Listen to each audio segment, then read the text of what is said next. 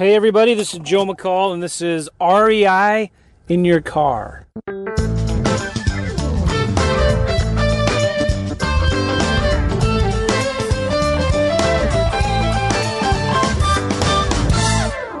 I know that you all love my music, every single episode I do, right? So yeah, I've asked for feedback and I got it. And it's good mixed all across the board. Everybody has an opinion. And so that's why I'm doing it. I'm trying to do different music every episode. So I think maybe I'm done with feedback because I mean feedback on the music. If you want to give me feedback on the podcast, feel free. And by the way, let me just tell you guys too. Don't forget, if you go to this phone number, you can text me or call me, leave a voicemail or text me your feedback.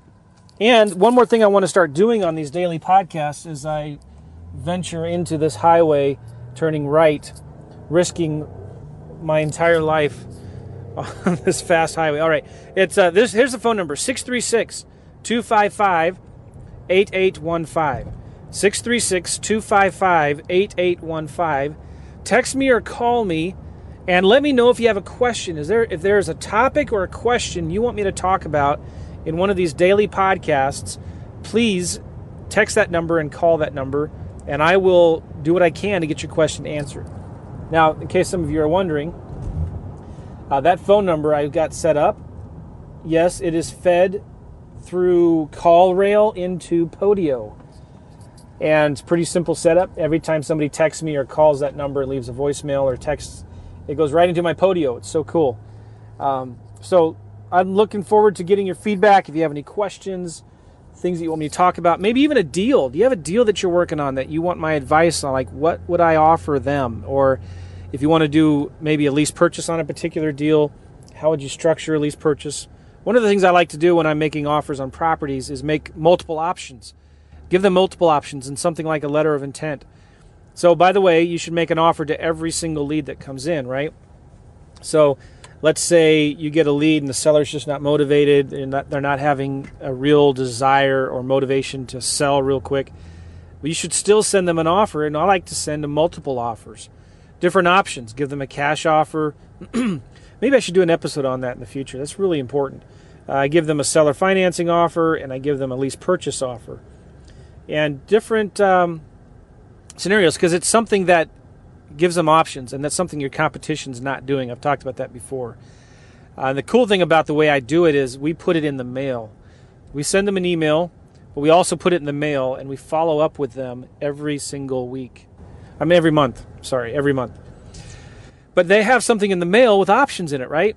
And chances are they're going to keep it.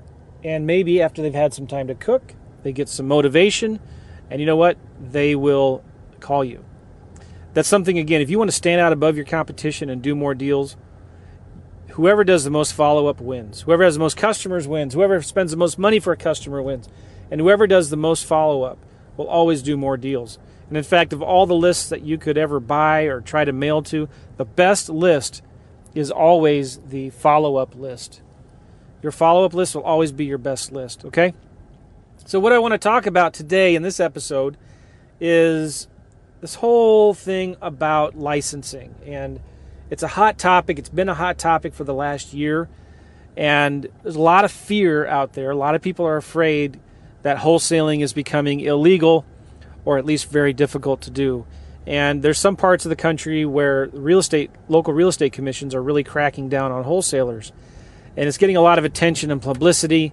I've posted something on Facebook and got a lot of comments and feedback about it. And what I want to do in this is just give you a few tips while I'm driving, nonetheless, on what you need to think about so you don't get out of hot water. Now, let me just say this first.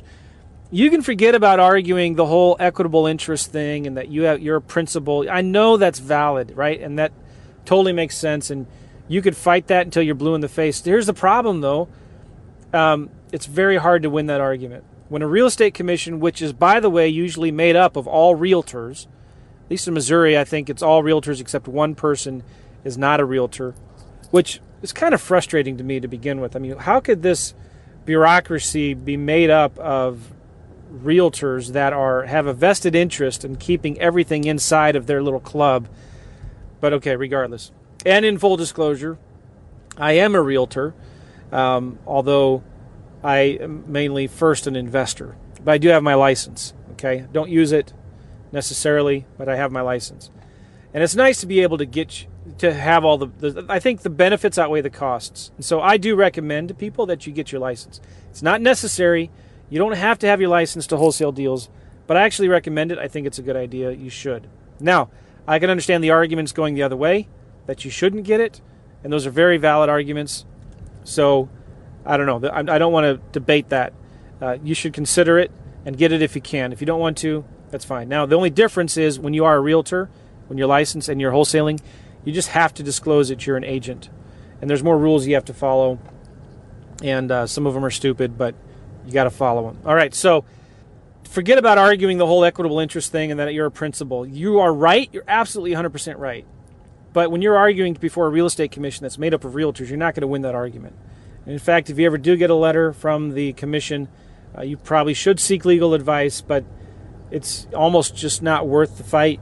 You know, you need to play the game of I'll be polite, but you know, you need to bend over and kiss their feet and say yes sir, yes ma'am, and apologize. It's basically what you need to do. That's my advice. Okay, so what are some things you can do to avoid getting into that situation? I'm going to give you 6 or 7 things here, okay? Number one, it's important. You need to go into your deals with the full intent of actually buying the property. That's the big thing that gets their you-know-what in a wad, is that there's too many wholesalers going out there brokering deals that are trying to put together buyers and sellers without a license. To put together buyers and sellers, that is brokering. You need a license to do that. Let's just be clear about that. The real way, the traditional way that we wholesale deals, it's not like that at all. We're not putting together buyers and sellers. We are the buyer. We go into a deal with the full intent of buying it. And if we decide, you know what, we don't want to buy it, we can just sell or assign the contract. Okay? Many times we do buy it, we fix it up, we sell it. Sometimes we'll buy it, not even fix it up, and turn it around a second later and sell it for a profit, okay? There's nothing wrong with buying a deal for sale by owner, and then turning around and selling it a second later, marking it up, and selling it again by owner. Nobody's arguing that. What the point is, what the issue is that the way a lot of people do it now is it looks like they are brokering without a license. You know, when you put things in your contract like this offer's contingent on me finding another buyer, well, that's not good. That looks like brokering, okay? When you say things like, or when you only put down $10 earnest money, it does not look like you have any serious intent on buying that house, okay? So you need to be able to prove, if you're ever called to the carpet, that you had the intent and the means to buy the house if you wanted to. Now, that means you need to have access to money, and I'm going to talk about that in a minute. But so it's always important to actually have the means and the intent to buy the house. You can.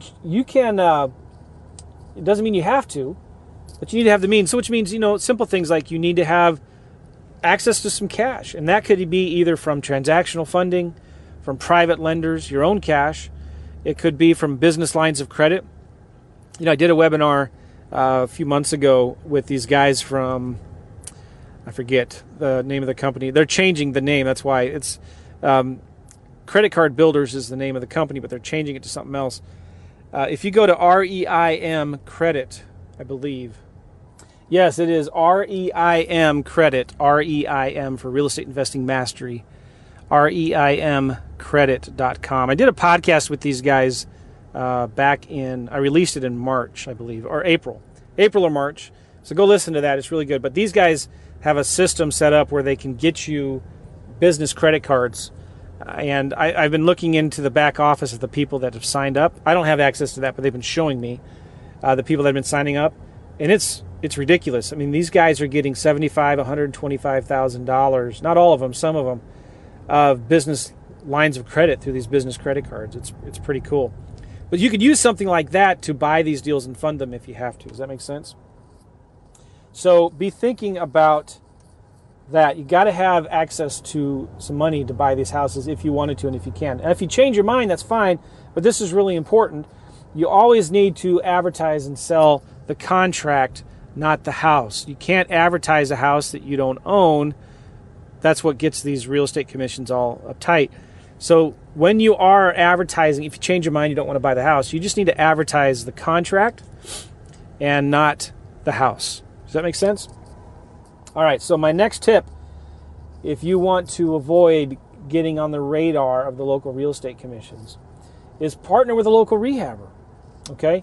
One of the things that you can do if you've got a good, well, I should even say this in advance before all of this stuff. The most important part of this is you've got to have a rock-solid buyer's list. You need to have a really good buyer's list, all right? That's so important. It's going to save you tons and tons of headache.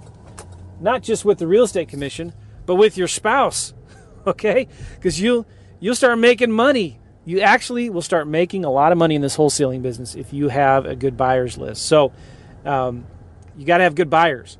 And if you have good buyers, you know, all you need to do to sell these deals is to make a phone call, send a few text messages, maybe a couple emails, right? It's really important to have a good buyer's list because then you're just going to make money a lot faster, save yourself a lot of headache and hassle. And the reason why it's so good to have buyers as well is that these guys can tell you what's a good deal and what's not. So before you even get it under contract, you have a buyer in mind that you know wants this kind of a deal. You get it under contract, and you can double close it if you want. You can assign the contract if you want. But it's just all done so quickly and easily. It's painless, okay? Hold on one second here. I'm going to pull over because I got to look at my notes. I'm going off of memory right now. All right, so I pulled over. You guys can relax. I'm not going to get in an accident. Okay, so if you want to partner with a local rehabber, you can put like as a buyer on the contract something along the lines of, you know, your name and or LLC to be formed. All right, if you wanted to partner with a local rehabber. So then, you know, you partner with the rehabber and you can change the contract to the name of an LLC, and then after the deal closes, maybe you can work something out with your rehabber that you get paid. Now, those details and how that kind of technically is built, you'll have to figure that out. I don't have the time to kind of go into those details. The third thing you can do, number one, is always go into the deal with the intention of actually closing out. Number two, partner with a local rehabber. Number three, double close. Yeah, actually close on the property. Then it's not a big deal. You can turn around and actually sell it.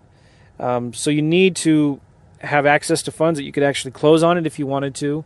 And if you have to use transactional funding and there's fees with that, just put it into your price, okay?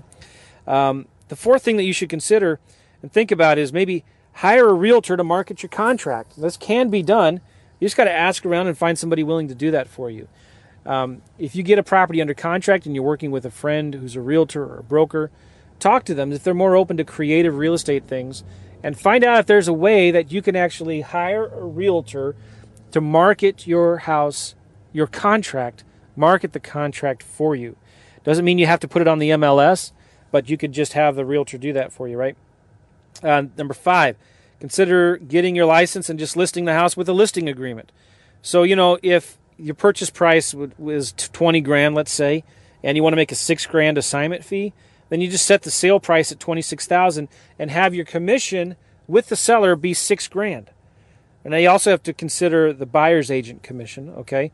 But yeah, there's nothing, that's a 23%, approximately like 23% listing commission, right? Well, there's no law, last I checked, that said the most you can make on a commission is 6%, all right? So if you really want to do it the realtor route, just do a listing agreement, set the commission at 23%, okay, 30%, and do it that way, okay? The other thing I'll say here is one thing that you could do is, and think about this, I have never done this personally, but I have a lot of friends that have. Just go ahead and get the house under contract in the name of a new LLC. Like if you're going to bid on 123 Main Street, go ahead and put the contract in the name of 123 Main Street LLC, okay?